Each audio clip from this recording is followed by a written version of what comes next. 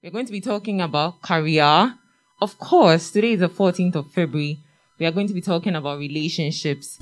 And finally, we're going to be talking about addictions. We'll start with career. Again, I will entreat us. You have no idea what's coming to hit you. Get your questions ready. Of course, we do have your questions from the forms that were sent. And I would like you to take notes from experiences they will share, the scriptures that the Holy Spirit will lay on their hearts. Just open up your mind and relax. You can invite a friend. It's never late for them to attend. Okay. I'll start with Mami Gazy, if you don't mind. And we'll be starting on career. We have fourth years and level 100s in our midst today because of the double track system. Fourth years are preparing to leave campus and they're preparing to leave school. And the first years, they just came. They're excited. We're excited. We want to know what university life is about. And my first question that I would like you to address is on career.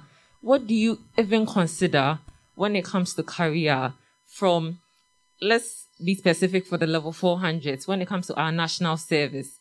What should we be expecting? What should we consider? And for our level 100s who have started many beautiful courses, what should they be looking forward to? If you can help us. Hello. Can you hear me? I'm not feeling you. Can you hear me? Good. So, for the purposes of the season we're in, I'd like you to smile back to me with your eyes. Your eyes are the center of your life. So if you're smiling, I should see it through your eyes. So good evening to all of you. It's really exciting every time to engage with you.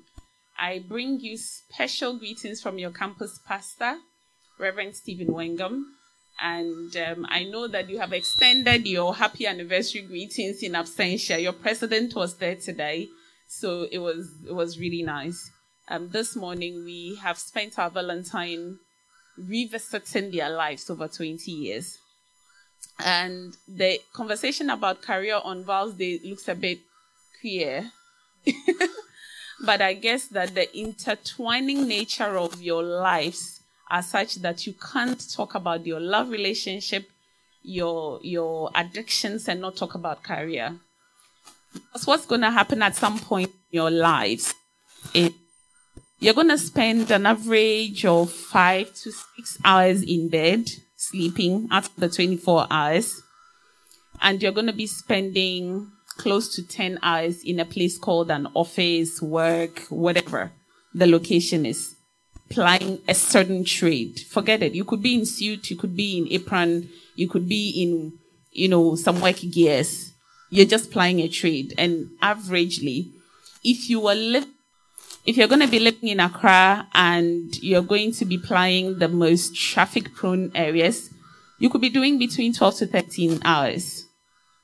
So when you think about that, you realize that your life plan should have started before you enter the university when it comes to your career. Now, the headlines for me is that a lot of you level 100s will complete level 4 and get yourselves into things that you never thought you would be doing.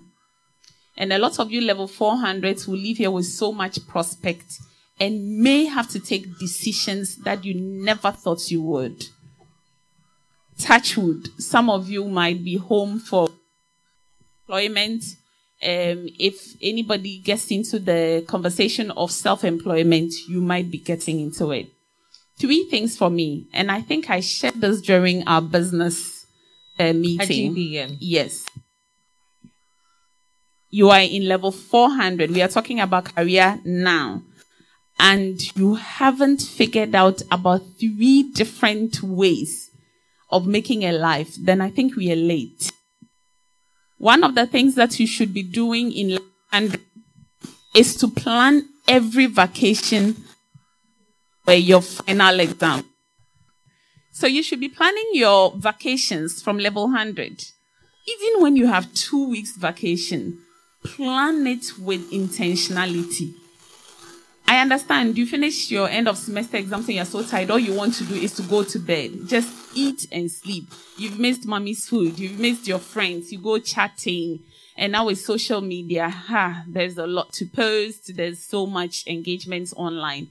I'm telling you, if you do not plan your vacations from level 100, you'll be in 400 and you'll be completely lost on what to do.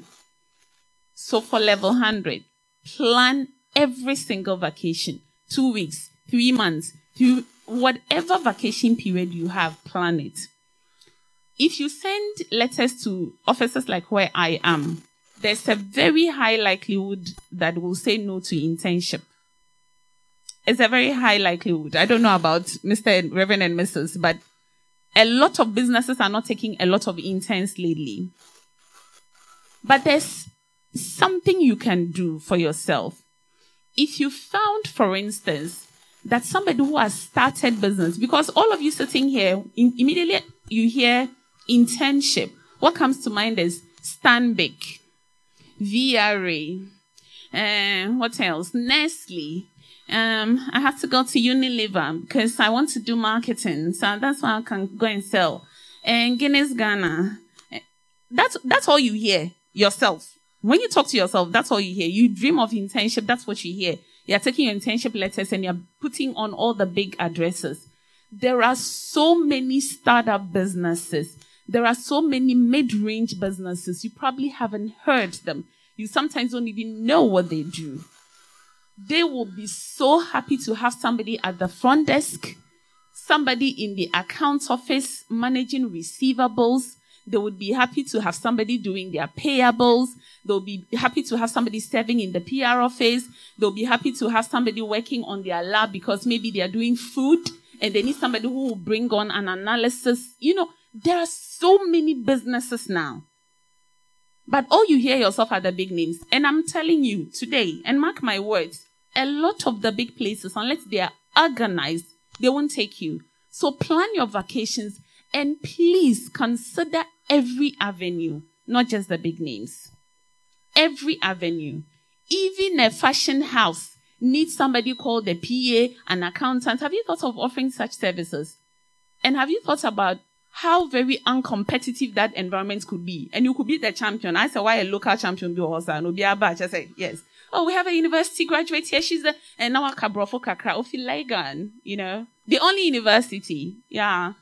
So you need to open up your opportunities. Don't be fixated on all these multinational things. If you get them, great, because there are good lessons there. That's my background. But please open up yourself to different things. Level 400.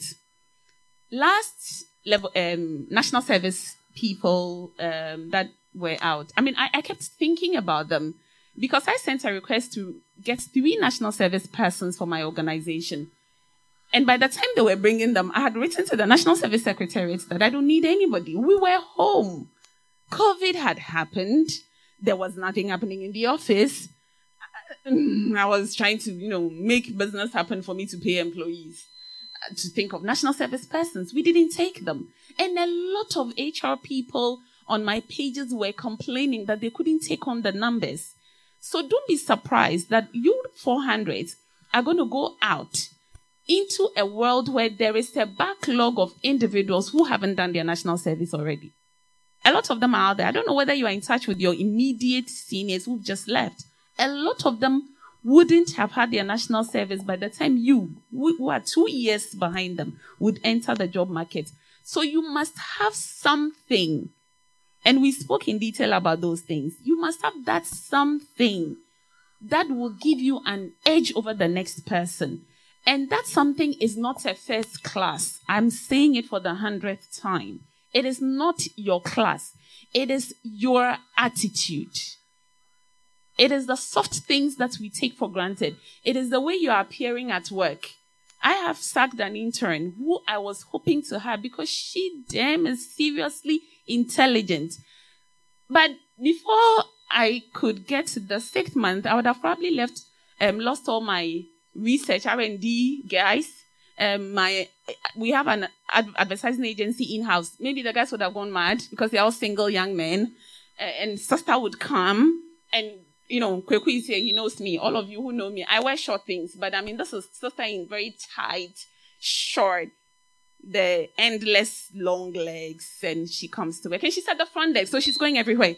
I said, hey, madam, one day as far as the gate, I was like, please, I asked her 3 questions. Reverend, I was looking at her, I said, please, did you come from home? She said, yeah, oh, madam, that's why. I said, no, I'm just asking. She said, yes, please.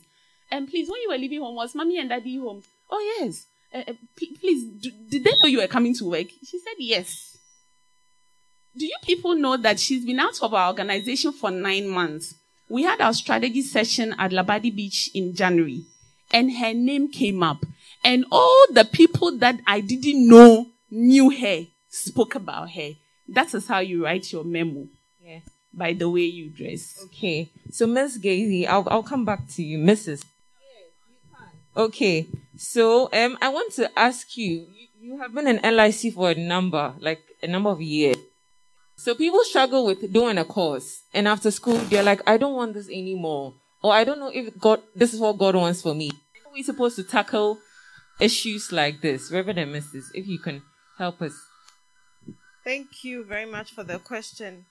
Yeah, it is not a new topic. It's not a new challenge. There are so many people who are confused about the course they are doing or the field they are in and trying to make changes. I'm an example. So I started my master's in 2017.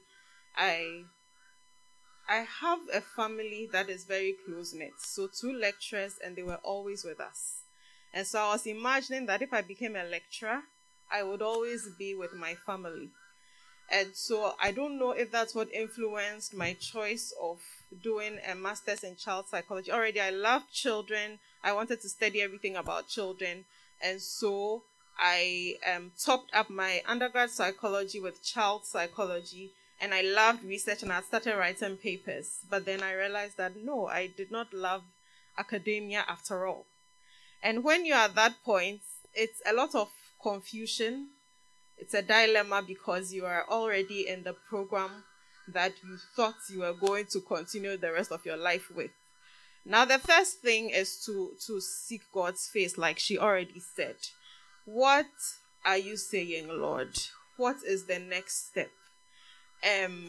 Sometimes we say we pray, but then have you really spoken to the Lord about it? Because he speaks in very interesting ways. And for me, it was a dream here, an idea there, and also speaking to other people, accountability partners, mentors, and so on. The worst you can do is to groan and be frustrated and sit in your one place wondering what the next step is. So please, mentorship, accountability, speaking to your discipleship leader, Bible study leader, whoever in church, outside of church, even your lecturer, a teacher, a trusted mentor is very, very key. Because sometimes, you are in this dilemma and you're trying to figure it all by yourself, and you can only see so much. For all you know, you're supposed to be in there, but in another, branches, a tree has so many branches. You're probably supposed to be in your own little niche, which you probably should create for yourself, And so speak to as many people as you can, do all the research you can, and be super convinced so that you don't walk away from what you really should be in. And yes, so for me, for example, so the end of my story now is that I found something close to academia. So I moved out of academia, but I found something to do at home, which is editing. And so I literally sit and I'm with all these academic papers. It's still like academia, but this is the gap that I fill, reading the papers that the lecturers and whoever are tired of. And so I get to finish it up with them. And then also doing hairstyling, which I had learned long ago. So I love what she said about planning your vacations. Just do everything and anything you can. Sometimes, with a university degree, you wonder, or being in the university, you wonder what you would be doing in a salon, especially starting off as like a servant more or less. But now I'm launching my own natural hair business. So just to encourage us to explore all you can. And before you move out of what you are in, be very sure that I have to move. Thank you so much, Mrs. Reverend. Can you appreciate, did you notice how lovely they look? Some of us wear the wigs and we braid our hair and we don't even look up close. So if you're clapping, please clap well. Yes, thank you. Yeah, just let me add that, when she was going out for her master's, I didn't need to bear the burden of sending her money all the time. I mean, I'll be there and she says, I braided someone's hair. I had this. She was self-sufficient when she went, simply because during vacations, she would go to someone's salon, and somebody who didn't have the level of education she had then would be giving her instructions. No, don't do it this way. Do it this way. And when she went outside, she didn't struggle at all. And so please, what Mami Gezi said, make sure that you utilize your time. Now, let me just add that. What do you look out for when choosing? Yes, when choosing a career. Good. Many of us. Let me start by talking about what you shouldn't look out for. What shouldn't be your main target. You can have a lot of money but never be happy, or never be fulfilled, never be satisfied. I came to the University of Ghana with the intention of reading medicine. We were 8 in our study group, and I was the group leader. By God's grace, I was a very intelligent student back in Legon, as she said, the only university. But when we went, we were preparing for the interview. Those days, you needed to do biological science. You couldn't go to medicine. It's back to that system. Oh, it's back to that system. I see. So we came, but we came in at a year when they were trying to phase out the biological system. So there were our seniors who had done 2 years of biological science, and then we had just done 1 year of biological science. And they were going to pick the same number of medical students from both classes. And so it was very competitive. We went for the interview, and out of the 8 of us, 7 of my mates actually went to the medical school. I was the only person who didn't go to the medical school. I was so heartbroken. But then I remember we were, in a prayer meeting on the Sabbath field one night, when an old man about the age of 60 years walked. We were like 500 praying on the field. He walked to me and said, I have a message for you. And so I walked with him, and I asked him what the message was, and says, God said, if you still want to be a doctor, he can make you a doctor. But he has need of you in ministry. And I was shocked, because there was no way, it's just like walking to this group and then just picking me out and telling me that. So I started praying about it. And so one of the things I noticed, and I always tell my wife that if you even give me now $1 million to go into medicine, there's no way I'll go. Because I find out that I have no passion for it. I was going into medicine because everybody was talking about becoming a doctor. It will bring some level of reputation to my family. But that's not what you look out for. What do you look out for? Something you can do even if you are not paid for it. Something you are willing to do, even if no one praised you for it. Something you are willing to do, because when you do it and you finish, you have fulfillment and you have satisfaction. That is what you should look out for in determining a career path. Okay, thank you so much, Reverend. Can we appreciate? Yes, thank you. We are slowly transitioning into our next session, and we are going to be talking about relationship. Reverend, I want you to start with that part, Reverend and Mrs. Kumsin. Now, is it important that the career you're in, or the career you end up being in, should influence who you marry? Okay, vibrant men and women of God looking into ministry. Maybe you feel you can't marry a fashion designer because she's too outspoken, or say you are in a business field and you want to marry someone who is in the business field, when choosing a partner in the first place, should it be something that you consider as an individual? Now that we are really young and we are looking into growing up and entering relationships, should that be something we look for? Should it be a key point when choosing a partner? Okay. I believe with all my heart it should. But let me just say that many of the relationships that start on campus will not end in marriage. We don't like it, but it is the truth. And I'm saying this because for many of you, if you just allow, let's say you are dating Kofi and Kofi wants somebody who would be just a housewife. That's also, managing the home is also a career. Yeah. Full time, and we thank our mothers who stayed at home to make us who we are today. But, so you made your choices. You weren't going for lectures. You weren't, taking things seriously because after all, as for me, I want to stay at home. Let me just pause here. I'm sure you've heard the story of the teacher who was asking the students what they will be. And Kwame stood up and said, I want to own my own oil company, my own private jet, flying for holidays. And, he said a whole lot of things. And the teacher told Kwame, you are not serious.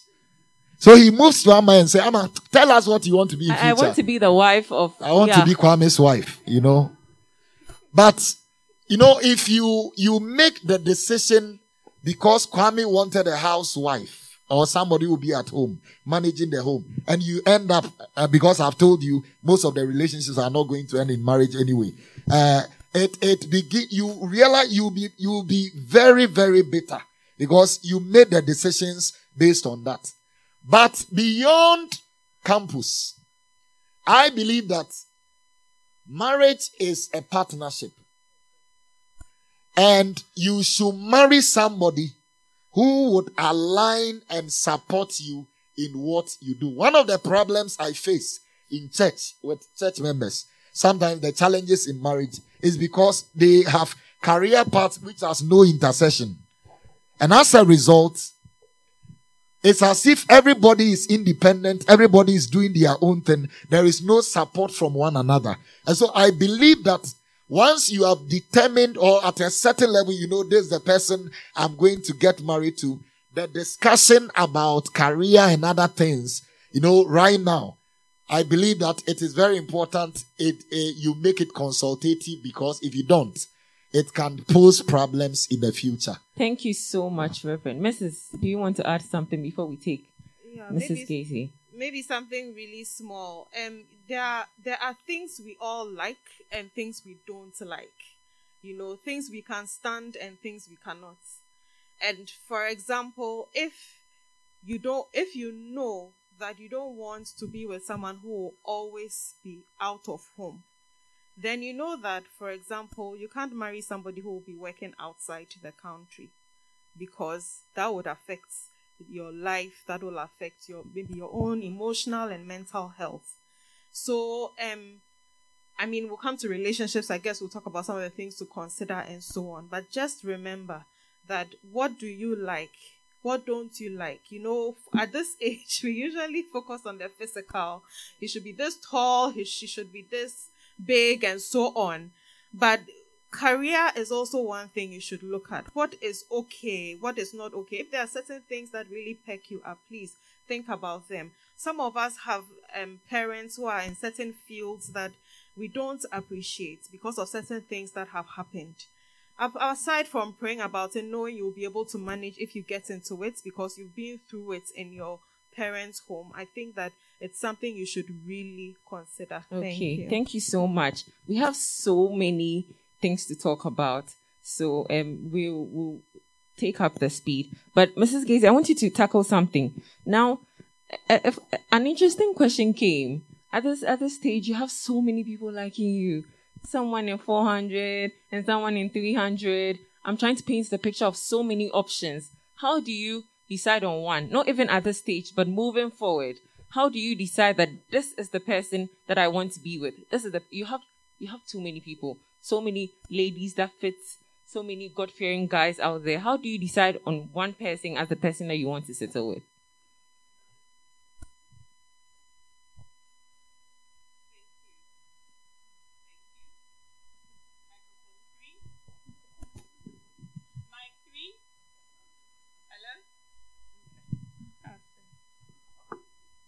Hello? Okay, so somebody doesn't want me to speak. You see, if you focus on the relationship bit about campus life, then this becomes relevant. Seriously. Now, when you get out of campus, you would realize that you are going to be finding your partners in the most unlikely places. Very, very, gather 50 couples and ask them how they met. First thing you get is laughter. They just look at themselves and they start laughing. And then they're like, it's even funny. You would usually hear that. Then when they start the story, it really sure is funny. At the time, it sounded like, oh my God. But then it becomes very funny. When you have so many options, sometimes it is time for you to retract. And it's not just about relationships. It's about everything. Sometimes that is the time you actually have to retreat from all of that attention, especially for women, because there's a tendency that you begin to have a buffet. So Stanley looks the part, so he's the one that we go out with. He's cool. He looks great. He's got the shades and everything. And Kwame Amponsa, his father is a construction man, so the door is there, so he will pay. So you get the cash from him. Somebody else makes you look like a good girl, so you come to fellowship with him. So you begin to pick and pay. And before you realize, with a good girl spirit, and this is when you haven't got intimate with any of them, you're actually playing about 4 guys, technically. So sometimes you have to retreat. Now, when you begin to seriously, and I like the phrase you use, not just pray, but when you begin to talk to God, and when you are talking to God, God can have a seat and you have a seat and talk to him, ask him, and let him give you visible, obvious indicators to start ticking off. He will. He always comes through. Do you know why we think he doesn't? Because we are ahead of ourselves. We are in a hurry. When he has planned for 6 months answer, you want it in 2 weeks. So it won't happen. Thank you so much. If you didn't pick anything from this, ask God for a visible, obvious indicator and he will give it to you. Amen. Reverend and Mrs. Julius, now there are people that struggle with settling on religion. Is it under any circumstance some consideration you should make as a Christian to ever marry a Muslim? And there's a follow-up question to that. And if you ever found yourself in a situation like that, how do you break away?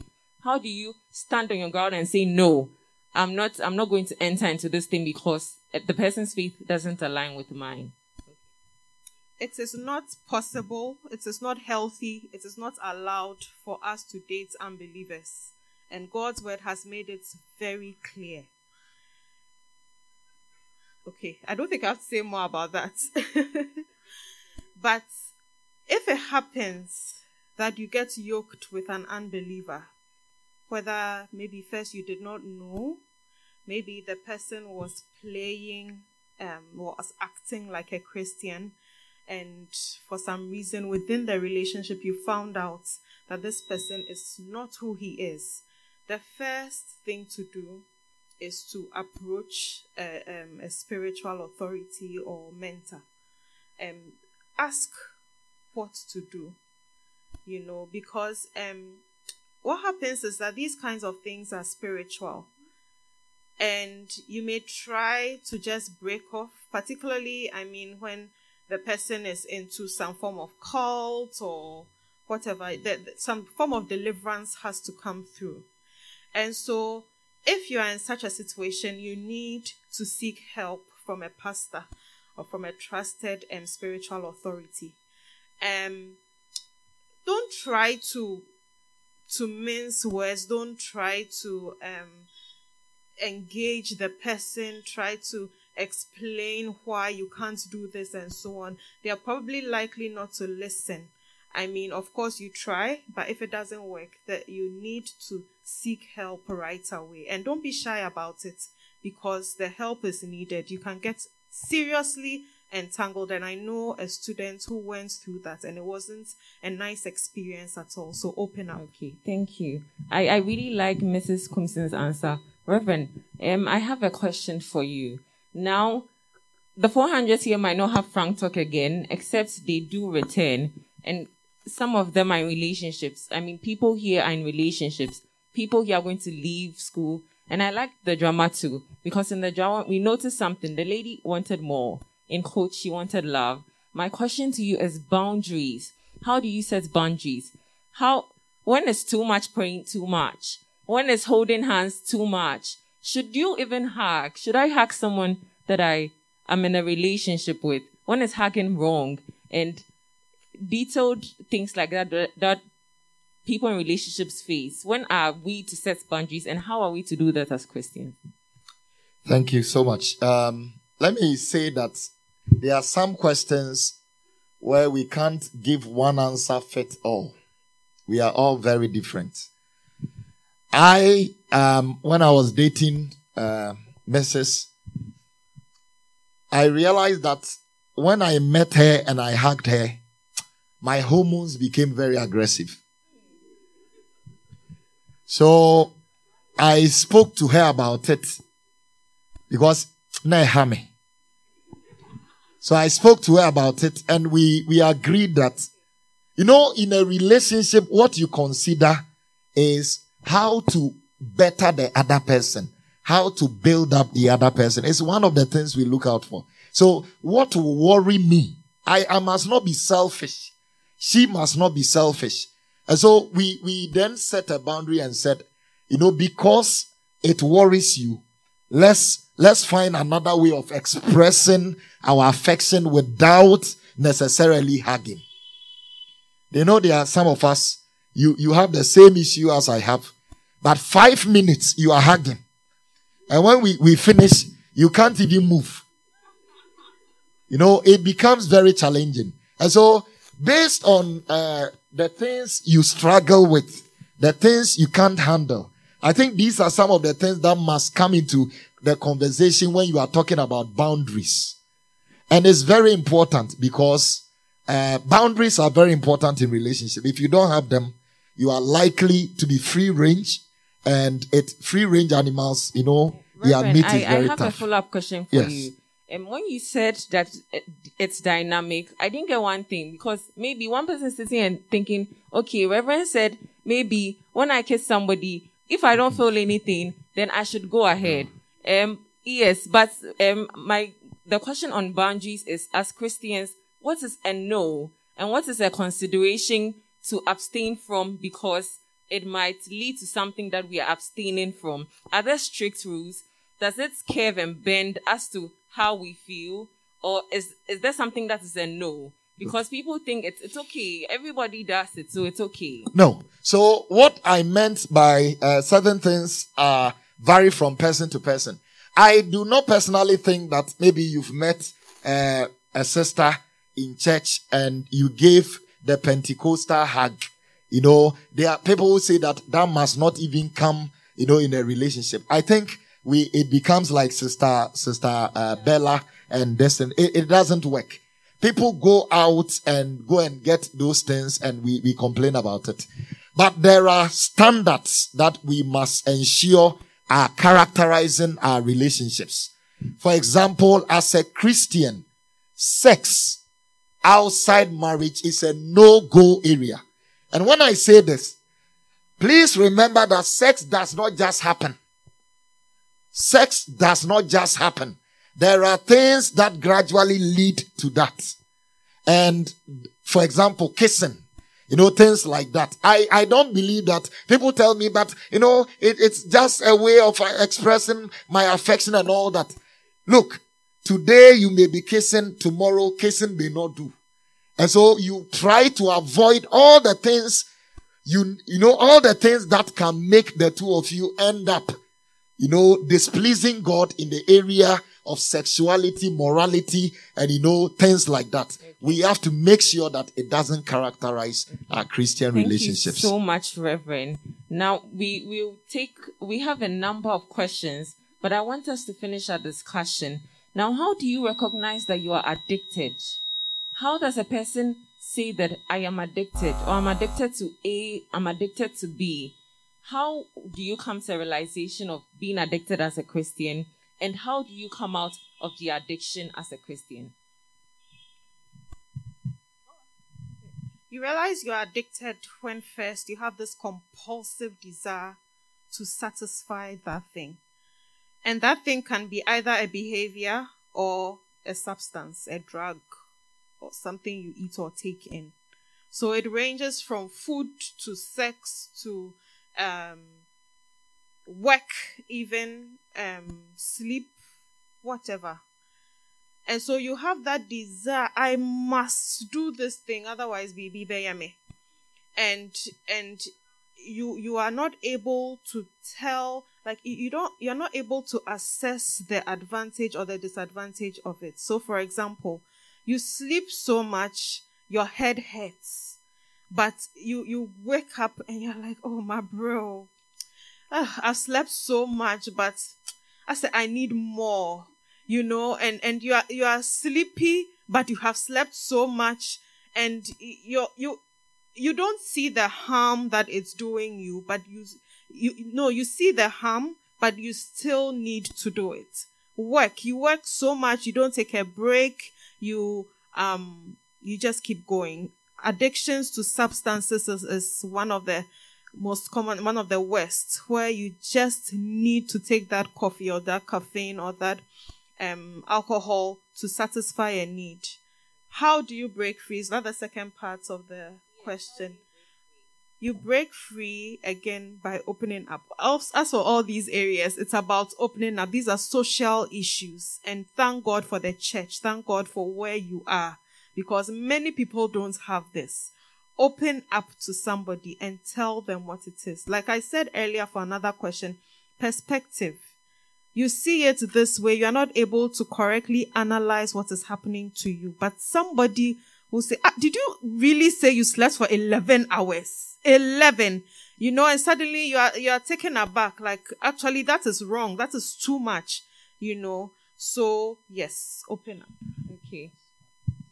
Briefly, one of the other ways of determining whether you are addicted to something is not actually how much of the thing you take, but rather what happens when we withdraw that thing. When you go into a beer bar and you want to know who is really addicted to the bottle, it is not how many bottles are in front of them. It is rather you just take it away. And a person who is addicted to something cannot handle the withdrawal, even if it is something very small. And so when, for example, we take your phone from you a whole day, and you are just restless because you must get to the phone. What is happening? And things like that. I believe that you get to know you are addicted to it. Thank you. We'll come back to overcoming addictions, but Mrs. Gazy, back on our boundaries issue, when we were tackling boundaries. Now, if you have overstepped these boundaries we talked about, you made the hug last too long and it led to one thing or another, how do you overcome it? What are practical steps we can take as Christians to overcome when we break boundaries, or we don't even set any, so we do what we want to do? Okay, thank you. Before I go on, am I permitted to ask yes, the question? Yes, please, you are. To ask or to answer? To ask. Sure. Reverend and Mrs., this is a Christian space, and it's one of the places where there's so much insecurity of sharing. You've spoken, and I'm sharing this thoughts with you because of our psychology background, right? But share. It should be the thing in Christendom. They are all looking at us with blank faces because I'm sure they are wondering, the topic. How do young people in this situation handle who and how they share, so that when they grow into the adult fellowship, they can bond properly? Because that's a big thing that the church itself is facing. So if you can address, I'll come to that. Yes, please. The boundaries question. That's fine. See, as I sit here, I have 2 other friends that when I am hard pressed, I can go to. And I advocate that every single Christian should have accountability partners. People you can trust. People you know they exist for your well-being. Things like that. We must all have accountability partners. We must not die alone. We must not suffer alone. And I think that right now on campus, you may have 1 or 2, but as you grow in it, they become lifetime people in your life that you can share. My wife and I have a page consisting of only 4 people. 2 of us and 2 other couple. They are our circle of friends. They are people we can share with. We can pour out our heart to, and they can help us. And so it is very important. And I think Mawina did make mention of a mentor. Somebody who is interested in your life to help you. We also have, mentors for our marriage. And there are people we can share with and things like that. So accountability partners and mentors, trustworthy people who exist for your well-being. Thank you very much. So I have a page of 4 people saying accountability is very serious. Now, how that relates to your question of boundaries and why I asked is because you have crossed the line you shouldn't have. You are unable to resist the other person because of the butterflies. Who do you even talk to? How do you run away? It is about fleeing, You will flee. And the fleeing does not happen physically when the danger is there. It must have happened in your mind for you to have put in place some physical measures. If you have good accountability partners in your circles or older people, you should be able to talk to them. This is what has happened. And sometimes, let me tell you a bit about accountability. If Mawina and I are partners, and we have accountability partners as the 2 of you, Mawina Odi Sikano, like as in the business money in Odi, she's squandering the money. I am saying it, she's not hearing me. She's also refusing accountability to our partners, so she's there. One of these days, many Betty, then me too, I'll start chopping the money some. At which point Mawina will be like, oh, mommy, but she can't come to you and report me. Because she has rendered that validation useless. So she can't. And that's what happens. If you are unable to account your relationship, sometimes people feel that, and it's our private matter. Even in marriages, it's our private matter. When you are being advised that don't let your marriage matter go out, it doesn't mean, like he said, that die. The beautiful marriages you see, they take post-marriage counseling. So you started dating the individual. You have crossed a line. You are very aware because you know the principles. Talk to somebody. This is what we've done. But because you think the person will think, oh, mommy, you're a bad girl. You're not doing it. The next you know, you're having sex. Because the last time it was a French kiss. And you felt so afraid. You didn't speak up. You didn't get help. Now you're having sex. The next we know, you are graduating and you've aborted 6 babies.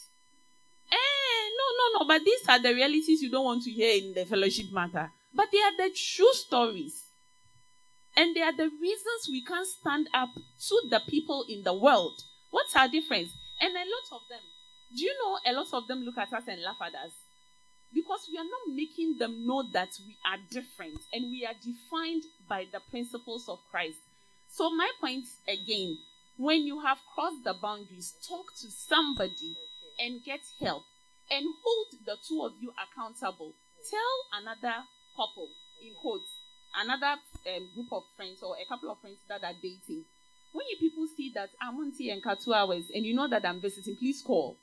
Because that call could be the savior. As the Reverend is calling you are inching closer to the girl and then you see Reverend's call.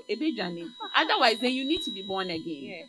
But account of your life to somebody more senior, more loving of you so that you can hold yourself in a validated point. Thank you so much. I want us to discuss Please, practical. No, still on the topic. Okay. I want us to discuss practical measures to take to set, because you can tell me set a boundary, and I don't know if to go and say, "Oh, don't hold me too much."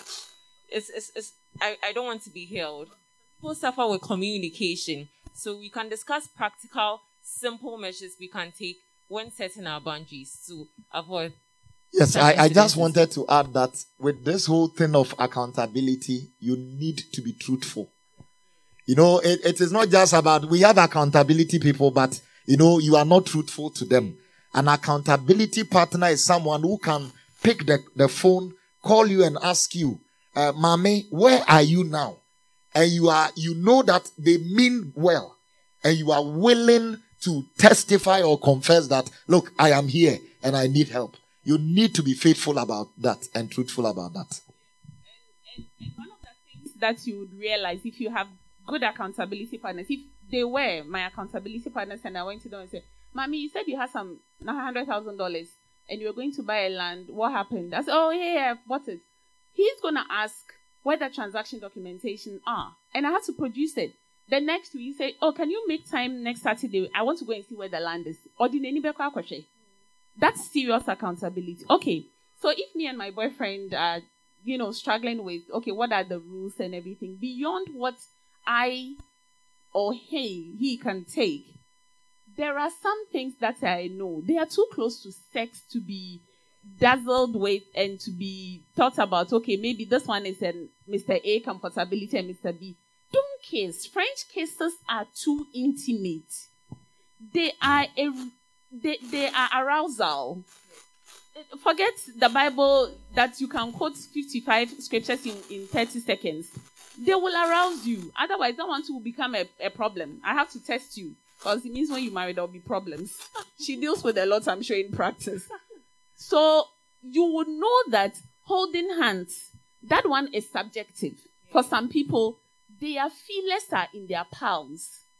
So it means that in that individual, when they marry or get to a proper intimate age where they are really getting intimate with the partner, that the partner has to hold the hands. Otherwise, you can do everything. Nothing will happen. So it's a no. I know people, their sensualities are in their knees. Very, very unusual places. So if you know that is it, if the person comes and starts, holding, otherwise, me, if you hold my legs, I don't care. But for somebody, that's a big deal. But when the general things are the kisses, getting naked in front of the brother, why? Why? No, seriously, don't get naked in the name of me. Shisha mata. Oh, na me chim skirt keke. Oh boy, you know what you are doing. Don't do that. Don't get naked. And same for the guys. Don't get naked in the presence of your boyfriend or your girlfriend. It's a no. Don't do any French kisses.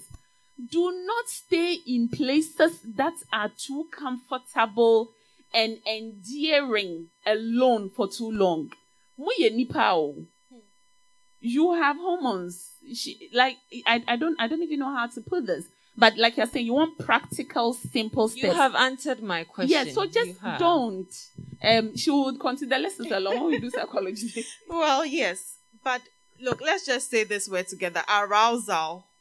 Arousal. I just want to hear you. We are repeating the word. Arousal. Okay. Arousal. Arousal. Arousal. It's the summary of what she has said. You know it when you get aroused. You know it when your heart is beating faster. Your blood is getting hotter. Your head is spinning. You are losing your mind. You are losing your senses. That is arousal. Whatever it is that will get you to that, just declare that it is a no-no. If you have to go and stand in the middle of a field and shout to yourself that this is arousing, this is the end of it for me, never again. Shout it till you hear it and ask the Lord for help. Beyond that, she's talking about being naked before the other person. Now, beyond that, there's sexting. So you are not just doing it physically, but using the phone, using social media. disturbing the person's mind, sometimes even surprising the person with a picture of your nakedness, of a part of your body, and so on. These things are happening and they are real. And he spoke about accountability. You open up and yet you are lying to the accountability partner. I'm struggling with somebody right now because she opened up. We had a session like this. I was on the panel. She opened up, but she was still seeing the boyfriend, and now I'm like, sister, and she got pregnant actually, so now how do I handle this? You said you would be accountable. Sorry. You said you would be accountable, and then now you have gone behind my back. How can I help you? So please remember, arousal, anything that arouses you, even if it is raising your eyebrows, that is it. We even know from the Bible that Jesus admonishes us that if your right hand causes you to sin, then you should cut it off. So thank you so much. Reverend, you want to add something? Yes, several years ago, my head pastor told me something and it has stuck with me.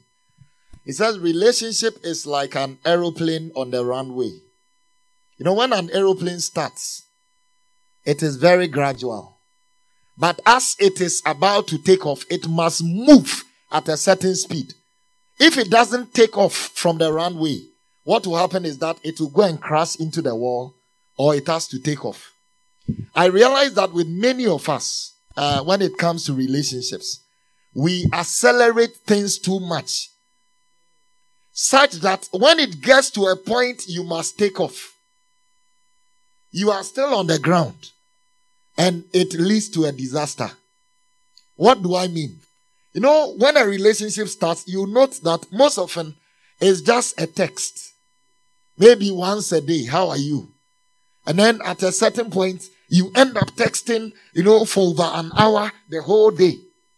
Then as time goes on, it is a call. You can even stay on and talk from 12 to 3. And be at a certain point, talking for 3 hours doesn't satisfy you. That's when the hugging, the touching, and the things come in. And then at a certain point, you say, even this one is not fulfilling the desire in my heart. So let's move on. And that's what happens. Please slow down the process. Slow it down. It is a boundary you must set. When things are moving too fast, slow it down. If you realize that, seeing you always is beginning to affect your hormone concentration, this is what will happen. Take some break. Just don't follow your emotions. Use your mind as well. And I think that it will slow things down and prevent some of the accidents. Can we have a round of applause? Yes. Thank you so much, Mrs. Gazy, Reverend and Mrs. Kumsin. Now back to our addiction. We'll take one of our last questions for our discussions. I do have a number of questions that they brought to us, and then we can address. These are personal concerns. For our addictions, how do you come out of it? And now you're in it. Now you are masturbating. Now you are sleeping too much. If we take your phone away, you jump and die. How do you come out of it? And how do you maintain? Because people do come out a day or two and they go back. How do you come out and break free from an addiction? And how do you stay out of it and set yourself free? Okay, so I'll take the professional hike at this point. Please seek help. And at this point, it might not be just help in the church. You're looking at seeking psychological help. Okay. Again, cultural. It's a societal view that if I said I was seeing a psychologist, I said it makes a big difference. But seeing a psychologist, do you know that we psychologists also have our psychologists? And I remember watching a movie where the African American was telling the sister that, no, please, the white people see shrinks. We black people, when we got problems, we go to church. We go sing it out, we pray it out, and if it doesn't go away, we just go again. But yeah, so we do that. And it keeps coming. But seek help. And Mawena made a very interesting point. Sometimes when we hear addiction, when somebody says addiction, all we see is white powder, green bottles, whiskey. No. The addictions of your day, of a Christian, are so scaringly horrible. Indulgence in sexual associated things. It's not even the sex itself. It's not about having the sex. It's the viewing of sexual materials, reading of listening to sexual things. It's just the whole erotic environment that gives us the kick. So please, if you feel, let me give you an example of myself. Okay. I was doing a project that was keeping me up very late. What I realized was that whenever I was really done, this is like 2 a.m., before I realized it was 4:30 a.m. And whenever I took stock of my 2 hours post the work, in the name of I had worked so long in the day and I'm trying to catch up, I was just on my phone on social media. Literally, that's all. To the point when it's 4 a.m., you have to wake up at 5 a.m. again. So you get a roller coaster. I just told myself, I can't do this again. Okay. And again, went to an accountability partner. Please, 2:30, call me if I'm so, or check me out. Okay. If I'm online, please call me and ask me to go to bed. It didn't just happen. The calls didn't make it just go away. They don't vanish. It's not magical. You must add the discipline of really wanting to. But please get help. Whatever it is, get help. If you need help, I hope you live on campus so they can run to you. Thank you, Mrs. Gacy. Well, I was going to say that you need to identify and accept, first of all, that I'm addicted to this. You know, sometimes you just make excuses that, it's normal. Probably you're in a room where all of you sleep so much or all of you work so much, and so you don't realize it, but you just realize that there's something wrong. Accept it at first and then run for the help. Yes. Okay. Reverend, are you adding something we can close? Okay, can you give a round of applause for the sessions? Thank you so much for the knowledge. I hope you were writing. Now we are going to a different aspect, and we're going to answer a few personal questions that were brought via the links. Some of them are intertwined. Some of them we have addressed. So I'm looking through them, and I might read about 2 of them together, and we will see how we address them. When you're led, please do so. Okay. So I'll take the first 2. This one says that, hello, I'm dating. We talked about this, but I'm still going to read it. I'm dating a Muslim guy for 1 year now. He really loves me and wants us to marry. I know the relationship can't go far because I'm a Christian, and I can't break up with him either because I'm scared of hurting him. I don't know how to do it. It will be so great if you can help. And the one I'll be linking to it is, how do I let this guy know that I don't like the way he touches me without offending me? Okay, so we'll take the first 2 questions and we move to the next. Let me just speak to the Muslim situation. One. Okay. You know, sometimes I think that the first step we took by even going into a relationship, because many of us have been told right from the beginning that you can't date, somebody outside your faith and all that. That first step was a very difficult step you took, but you've taken it.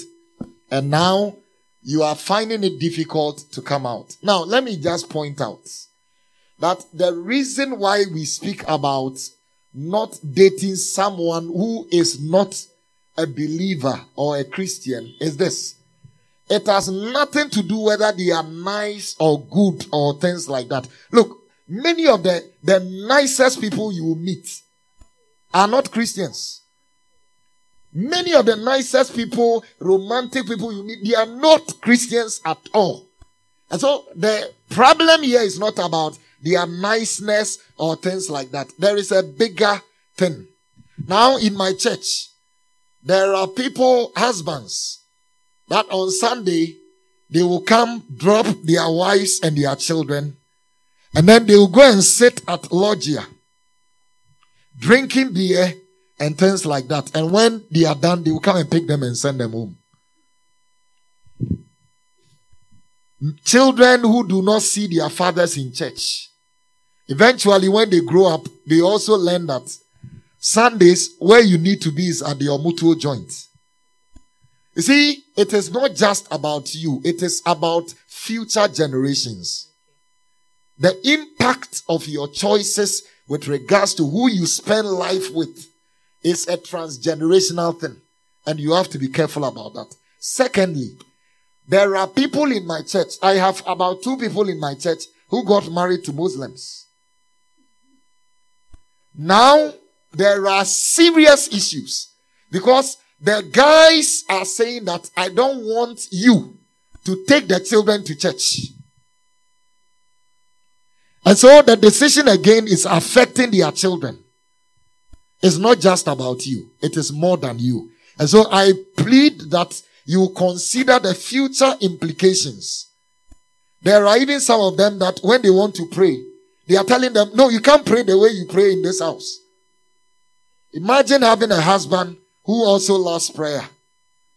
How would they hinder you from praying? So I believe that the problem is just bigger than, is he a nice person? Things like that. No, it is about the future. And I still think that you should talk to someone. If you are here and you want to talk, we can talk about it a bit more and we'll give you more guidance on how to get out. Thank you so much, Reverend. We want to take questions from the crowd too. We'll take 3 questions from the crowd. So if you have questions and you want us, please let them be short and let them be outside what we've discussed, because we've discussed a lot of things. Mrs. Casey, go ahead. Hi. One of the bigger conversations is, you see, when you go to your pastor and you're talking about the other person in a defined religion, actually it's a lot easier for them to deal with. It's clear. I'm seeing an Ekang or an Ekist, somebody, they are defined. It's easier. I think the bigger problem for church ladies now, it's when the guy doesn't have any religion. Yes, the mother always goes to church on Sunday. He comes from a place where he went to Sunday school, but he hasn't been to church since he left university. He's not Holy Spirit baptized. He's nice. He's great. He focuses on his career and everything. Those are even more dangerous for us. They are even the more dangerous ones. When you're dealing with a defined one, that one he can say is a no. But when the person doesn't have any religion, he's not a believer too or worse and has gone, make sure that you know that there's a commitment on his part to get back if he really wants to before you tie the knot. Otherwise, my dear, and it goes for the gentleman too. The lady is great, she's supportive, she's, we always make of the images as if it's only the men who would give us troubles, but the women too.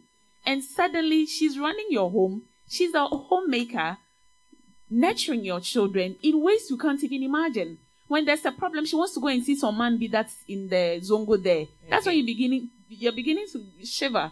So please make sure that you understand what the person is believing and practicing before you get yourself into the relationship. Very important. Thank you so much. I think we can move. I have a number of questions here, but as I go through them, I realize that God being so good, we've tackled them. But I have one here which is peculiar. It says, is it right for a lady to tell a guy she loves him and wants to start something with him? And there's an extreme question I have decided not to ask, but I just felt I should ask, because why would you ask this question? But someone is asking whether in marriage it is okay to have oral sex. So I want us to take these 2 questions, and then by then we will have 3 questions from the crowd that will answer. The first question, our panelist again, is if a lady should do the proposal. And the second question is, we don't really talk about these things in open, but is oral sex okay in marriage? Just in case it was a married person or anybody asking this question. Thank you. Okay, thank you too. So in our culture generally, it's not the woman who makes the first move. It is usually the man. I think it's because it's generally a patrilineal or a patriarchal culture, which means that men are the heads, men take the lead, men run the family. Okay, and usually the man is older. There are cases where they are younger. But is it okay? That's the question. I don't think we can say a straight yes or no. There are peculiar situations where the guy you've been seeing each other, and I mean dating, calling, talking a lot. He's a special friend, and he isn't saying anything. And because of the culture we are in, you as the lady is waiting. But now you're having the nudge, the urge to say something. Well, it doesn't have to be a proposal. I like you. I want to marry you. I want to spend the rest of my life with you. If you don't want to do that, you can ask questions. What is your plan for marriage? What is the plan for our relationship? So asking questions is the safest way to go. If your parents, your family, you are used to, it's here, but out there in the West, women can make the first move and it's fine. So, if you're in a family where it's allowed and, the man will not say somewhere that she made the first move and you would be scared or all of that, then it's fine. You can go ahead and make the first move. I don't know if someone will add something, but maybe I can address the second question as... If you are in doubt, the question John the Baptist sent to Jesus, are you the one to come or we should expect another? Someone else. No, you can just text it to the guy and, Brother John, are you the one to come or we should expect another? Okay. Thank you, Reverend. Please, the person who asked the question, you have a very biblical, prophetic answer. Okay. Mrs. Compson will take us to the... is oral sex okay in a marriage relationship? Okay. So, during our counseling, we were specifically told, by one counselor that whatever you two decide and agree on and is allowed under God is fine for you. Without comparing yourself to another couple, without hurting the other party. Now, just as we've agreed that within a relationship, we make the other person better. It's the same in marriage, or even more in marriage. Is the other person comfortable with it? Is the other person fine with it? If they are not, then both of you should not. Now, if you read about it, there are reasons why it is not approved or it is not for health reasons acceptable. The mouth, so if you engage in oral sex and you take in substances from the genitals that eventually affect your body or impact your health negatively, the trouble is on you, right? More so if you are doing it often. So, without going into much detail, because I haven't researched much into this area, I would say that first, consider the other party. If it is not comfortable, don't go near it. Okay. Some people have accepted that God says no, and it's not clearly an accepted way to go. If that's for faith reasons, the other party is not comfortable, don't go for it. Okay. But consider the health implications also. Are my questions ready? My 3 questions. As I'm collecting them, I found one I want us to address. My mother is treating me like a child and always controlling me everywhere. She doesn't want to understand I am growing up.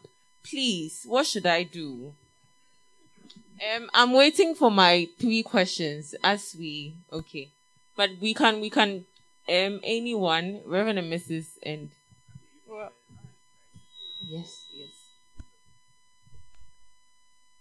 Yes, so your mom is controlling you.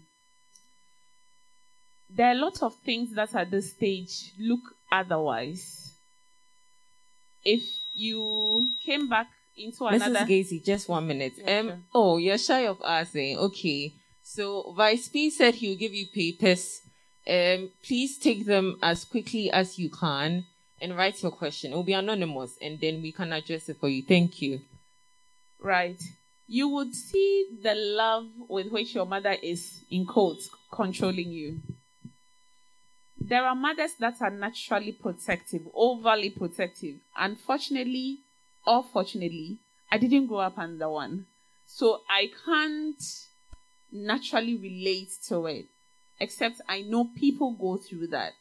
But I also know that those people grow to a certain point and see how much love was following that. Again, it will become a certain level of bother depending on whether the person asking this question is male or female. And for the purposes of this discussion, the transcension of that, how that transcends into your marriage or relationship life. So I'm going to be thinking about it in that order and ask, is it about your career? Is it about the things you wear? Is it about your friendships? Is it about what choices? Is it because your mother keeps screaming at you for speaking to the opposite sex because she doesn't want you to be in a relationship? And as parents, especially those of us younger, my friends and I always start talking and saying that now I'm going to be very worried if my son is unlikely to be friendly with females. I'll get a bit worried. In the past, the good boys were the ones that were never seen in the company of girls. But now, when your child is very opposing of the opposite sex, you should actually start asking questions. So I don't know the context in which the controlling is happening. If there were some details, it could guide this. But then generally, what I'll say is engage your mother. Ask of the concerns. Sometimes it's because she's a single parent. Okay. Sometimes it's because she's seen things that she could almost see you go through and is being protective of it. So engage her and express your concern, not in the frustrated young adult way. Oh, mommy, I'm fine. I said I'm fine. No. Just let her know that you're okay. Okay. And, just engage. I don't know how else, but yeah, mothers are naturally wanting the best for their children. Thanks a lot. So if you do get a paper and you ask this question, provide some context so that we can address it. Okay. Yeah. Reverend wants to even at this age, sometimes my mom will call me and ask, have you eaten? Have you, and yeah, what did you eat? And things like that. And I realized that mothers would always be mothers. It is most often, it is not because they want to sit on your freedom. They just want to be there. It is natural for mothers to be protective. But I think that, like she said, if you can give some context, it will help us appreciate what the situation is. Thank you so much. I'm waiting for my questions, but I'm also loving these ones. So I really loved someone, but for some reason we had an issue. We are trying to make things work out, but since both of us do not agree and do not love each other anymore, I want to let him go. I am a female. How do I do this aside cutting communication? Because we don't communicate anymore, but I want to. Yeah, we don't communicate anymore like that. Hold on. So she's saying she wants to let him go. She wants to, yes, dissolve the relationship completely, aside just not talking anymore. Okay, so they are just not talking. No, she doesn't. She used to. No more loves the person. Interesting. So as mature, I don't know what level the person is in now, but as we need to talk about it as mature Christians, I hope. So the problem is when you decide to go off or to end a relationship and it's not clear in the other person's mind what happened. You want to leave the person in a better state than you found them, or at least make it clear to the person what happened so that it's even a learning curve for them, And so for this person, love is gone. She's trying to cut it off. They are no longer speaking much. I would suggest that you arrange to meet as much as possible if it can be in person.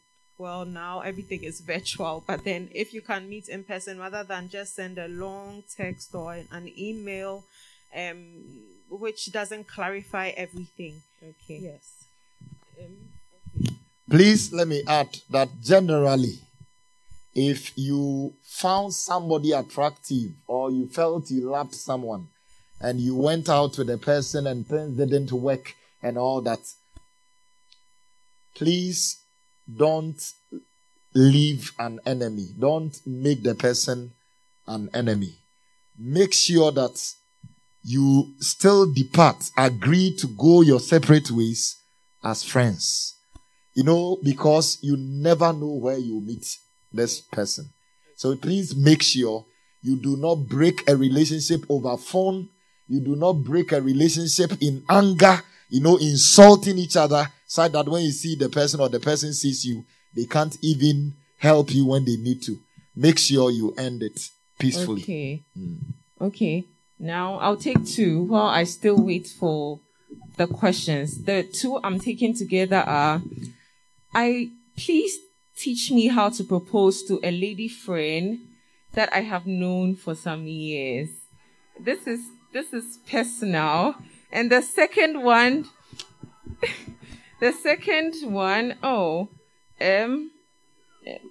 I'm sorry. Just a minute. Great, I found it. So the first is, teach me how to propose to a lady friend I have known for some years. And the second is, does age matter in a relationship? Is it wrong if I consider age before getting into a relationship? Okay. I think that John the Baptist question will also work. Okay. Sister Bella, are you the one to come, or I should expect another? It will work. But I believe that many guys hang around ladies and don't talk for a long time, and eventually you confuse the lady, because to the public it's as if you are dating, because you're always in a room. You are always in a room. You are always walking around her. Why you konongo kaya onswa? Oh ma ubinso ma. It doesn't help. Ladies, let me put it to you that sometimes there is a mindset you also have that says that a guy who comes to you and is very plain, to tell you that, no, sister, I've known you for some time and I find you very attractive. I see you are very spiritual. You love God. And that is also my passion, and I feel when I close my eyes, I see the future with you. Things like that. When a guy comes and he says that you don't like it, you want them to garnish, you want them to spice the thing and not go straight to the point. Because some of you have the idea that if a guy doesn't chase you for 6 months, the guy is not really interested. Please, sometimes don't make it too hard for them to propose to you. But guys, don't beat about the bush. You can say a lot of things without clearly saying what you want to say. But let me say that it is very simple. Find a lady. Don't go and propose to her after lectures. I believe that one of the things you can do, maybe you can take them out. Take them out. Buy them. Maybe before then you have, spoken to the friend and you have found out what their favorite drink or something is. So by the time you are going, you make sure it will be available. You get them their favorite food, their this, and then you present it to them that, you are interested in them. But please, if after eating your food, they say no, or they say, give me time to think about it. Give me time to think about it. It's not a no. Please note that they also have their things. Maybe the way you feel about them is not the same. But by all means, let them know how you feel about them. Let them know why you feel the way you feel about them. And let them know that you want to spend the rest of your life with them. I'm sure that they will love it. Thank you so much, Reverend. You can also answer this, but the second one was talking about if age is an important factor when considering a relationship or a marriage relationship? Yes, age is important. Sometimes some people say it's not important, and that's usually because if God has said you will be with this person, it doesn't matter their age, it doesn't matter what they do, it doesn't matter, or whatever doesn't matter. It's just God's will for you. How do you get to that point? By waiting on Him. However, there are situations. So imagine you are 21. I think this is 21. And the guy. We have extremes. So 17. I'm have looking at 18, the higher 17, and then we have 21, 22. Okay, so I'm looking at the 21, 22 who are about getting out of school, because usually within the next 2, 3, 4 years you'll be getting married. If he's 30, like 10 years older, 8 years older, you would realize that in situations like this, in social gatherings and so on, there might be a generational gap. So that's one challenge. So either if you are 10 years older as a female, or you are 10 years younger, his colleagues, his friends, even what they talk about and how they reason may be so detached from you. Okay. So that's one thing, one major drawback when it comes to the age factor. Okay. Yeah. Okay. Let me just add that. Sure. Normally, from what I've observed, females are emotionally mature than guys. Okay. So the guy may be 20 years and the female may be 18. The female's emotional maturity will be at the same as the guy. So in a situation where you have a female who is maybe 4 years older than the guy in a relationship, you are going to be dealing with someone who is a bit emotionally mature, and you have to take that also into consideration. Okay. Yeah. Thank you, Reverend. And Mrs. Gazy, you wanted to say something? Yes, and to add that, the truth scientifically is women get more sexually driven from age 40. By which time, if you married a man who was 20 years older than you because you thought, he's old, he's got everything, and with this 60 or back or crowd, will you be able to take it? Because at a point where the woman's libido is growing, okay, now the man is descending. So that's another thing that you should don't be deceived into thinking, oh, as for a man, even when he's 90, he can have a baby. So it means that they are sexually stronger going. And that's why even medicinally and in the pharmaceutical industry, they make more sex-inducing medicines for men than women. Yeah, because that's where the businesses, have you bothered to ask? Because they've got, the need to, as they grow, to induce it. So just be mindful. And I think the age thing is always, it has too many, beyond the cultural thing, it has too many socio-economical issues as well. And you hear people, we all laugh about pension babies and things like that. So be mindful that if you're going to have children, how old will the person be? What will the person be doing? If he doesn't have a pot of gold or some inheritance that he's going to use, your children are going to be very young in school and there won't be any active income. So just be mindful of that. But for the ladies, don't be fixated on marrying too old a person, because in our minds we've been taught that when they are old, you can respect him. Okay. Yeah. Thank you so much. Yes, my questions are coming. Thank you so much for bringing them. I'll read the first. I used to be in a relationship, but my friend who happens to be my praying partner actually told me that our relationship will not end well. So per this, my attitude changed towards her. So at the end, we had to break up. But the thing is that I haven't heard anything from God too. So now what would I do? I still love her. Here's a scenario. His friend told him and then he broke up. But now he hasn't heard from God about the breakup. His praying friend. And he still has affection for this lady.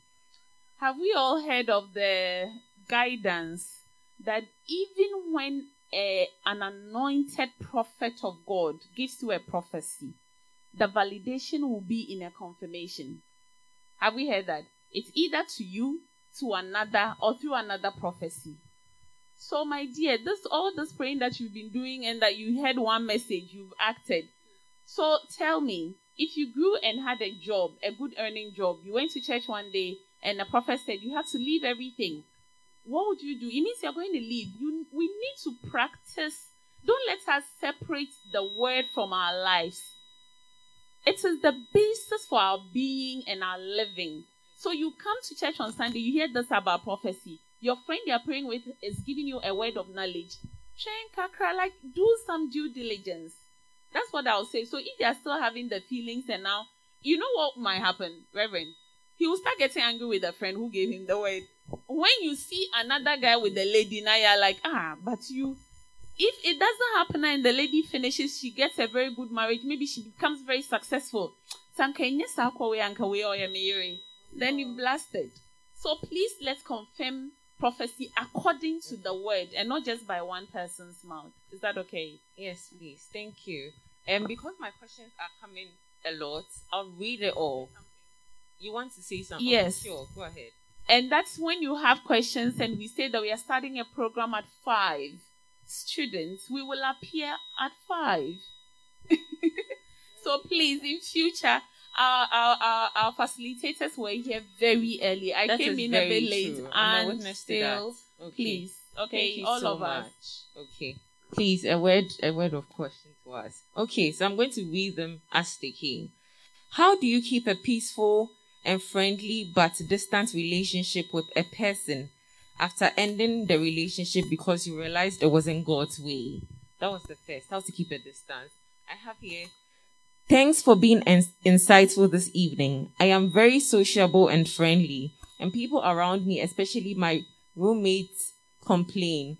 Please, how do I reduce this behavior? And the second is, please, can you be in a relationship where you know your beloved friends, but they don't know you because the person is sort of hiding you?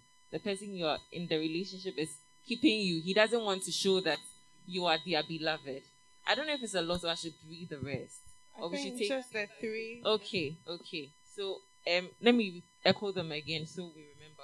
The one I just read is about hiding the relationship and also being so sociable around your roommates. How do you adjust with that? Then I read one that says that how do you keep a peaceful but friendly relationship with someone after ending the relationship because you realize it wasn't God's way? So we can address these ones and then I take my next 2. Okay, so for the keeping the distance, I think that's when you say goodbye to somebody, when you end a relationship, you need to understand and define exactly what it means. And one of them is that you remain 2 separate people in the world who are free to make your own choices without consulting the other person. In addition to that, the other party is free to go out with any other person in the world without consulting you or without feeling remorseful or wondering how you would feel about it. So, and these are things that you need to sit and think about and understand so that you don't end up feeling bitter because you find that you hear the person is getting married and you are jealous. You are not nice to the people around that person anymore. So to keep a distance, I think that, first of all, it depends on what you two have discussed. If you have agreed that you continue to be in communication, that's fine. So you continue to check on each other every month or whatever, that's fine. On your birthdays or Christmas time, Easter, that's fine. So the best is, as much as possible, reduce the chatting, reduce the communication, reduce the phone calls so that you have agreed that it's not God's will, and so you don't want to get back into what you know perfectly well was not God's will for you, and also disturbing the other person's mind. That's the other thing. There was this, so you answered the one about how keeping a distance. Okay, yes. The next 2 are sociable. How to reduce your overly friendly or sociable behavior. It's personality. If that's how you are and that's how you've been, then that's how you'll continue to be. But if it's affecting people, it means the problem is not in the personality or who you are, but in the expression of it, And so you need to find out what are the specific things you do that affect the other people. And you should be able to track it. So for a week, just sit down with yourself. After Monday, see what are the different ways I offended the person. What started it? At what point did I even realize that I had done something wrong? And what was my reaction to it? Sometimes you realize it, but you brush it off because that's how you are, So once you have noted and tracked the way it happens, then you start to deal with how you express that personality so that you don't start feeling bad for how God actually made you. There are people who are supposed to carry the whole show. Otherwise, those who are very quiet will spoil the program or will spoil the show. So God has made us all uniquely different. And I pray that, yes, you are here. So I pray that you understand your identity in Christ, number one, and you accept who he made you to be and love it, and then just watch out for the ways in which you go wrong. Simon Peter is coming to mind. Very aggressive, but he went overboard when he told Jesus that even if everybody deserted him, he will stand with him. He believed in himself too much. So that's where the cons or the negative aspects of our personality comes in. Yeah. Okay. And then the very last one was, please, can you be in a relationship where your beloved's friends, but they don't know you, in a way that he's hiding you, he's keeping you, and he's not showing you to anybody, so you don't know anybody from his side. Okay, so the first thing is, do you know that there are people who do not want to be known by their partner's people? So if that is a value you hold, that I need to be known by your people, then why are you in that relationship in the first place? That's my question. Have you expressed it as a concern to the partner? If you have not spoken about it yet, in his mind, it's fine, and he will continue to hide you. Third question, why is he hiding you? Why? I love you. I adore you. I really enjoy being with you. But in the meantime, I can't show you to anybody else. That sounds like a very strange contrast. So there's a reason he's not showing you off. That must begin the conversation. That must initiate your thinking and what else you have to do. I'd say you need one-on-one on this, because I'd really love to ask a couple more questions. That'll be very personal. And by the time we are done with the sixth question, we'll be headed somewhere. And she probably knows the answer why this gentleman is hiding here. But she's playing, blind to it because it's suiting her now. But if it's worrisome, I'd like to help if the person can reach out later. You have a chance to meet Mrs. Gazy after this to talk. In fact, we needed to stop one marriage in church because this was actually something happening. The lady had introduced the guy to her family. They knew her. The sisters could call him, but they didn't know anybody from the other side. And I said, look, this is not very good. Somebody who wants to, things you love, you show them off. How come? So eventually when we found out, we realized that the family had actually were trying to give another lady to this guy. And then this gentleman is interested in this lady. So he didn't want to let anybody know about her. So like we said, Mrs. Gazy said, please make sure that you see her so that you can talk through it. It may be for your own good. Okay. I can take my two last questions I have here. The first is, how will God forgive you and your partner? I don't know if it's personal to the person, if they have engaged in sexual activities. And the second is, can an individual get to the point where they completely lose their emotions, as in you really don't feel sad anymore, or you don't feel affection towards anyone.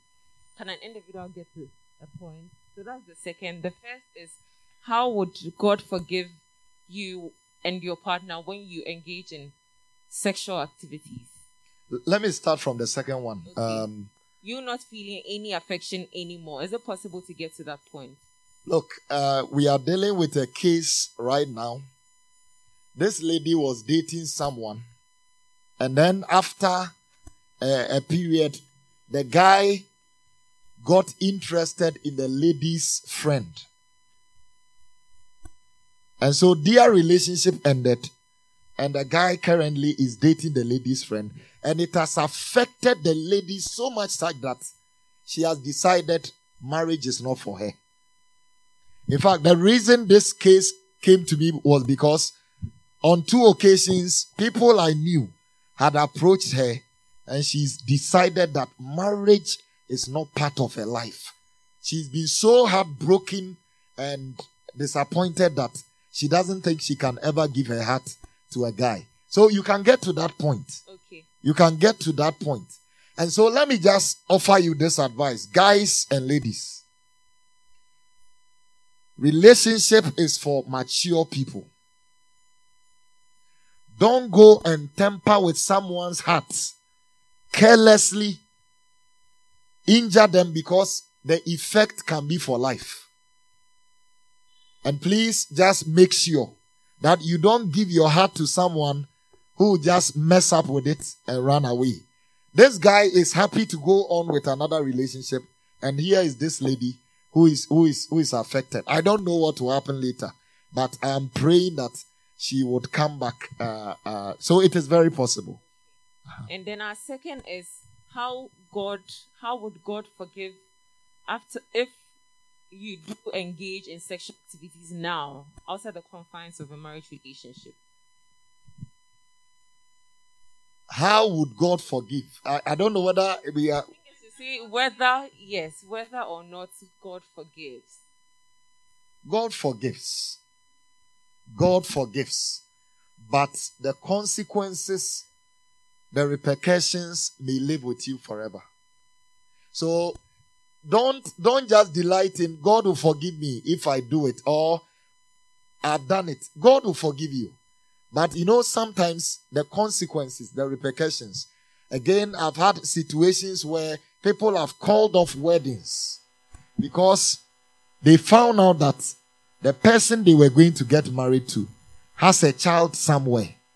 And they didn't know. People come around and they move away because in your past relationship, with this whole idea, God has forgiven you, true. But men may not forgive you, and the consequences may live with you.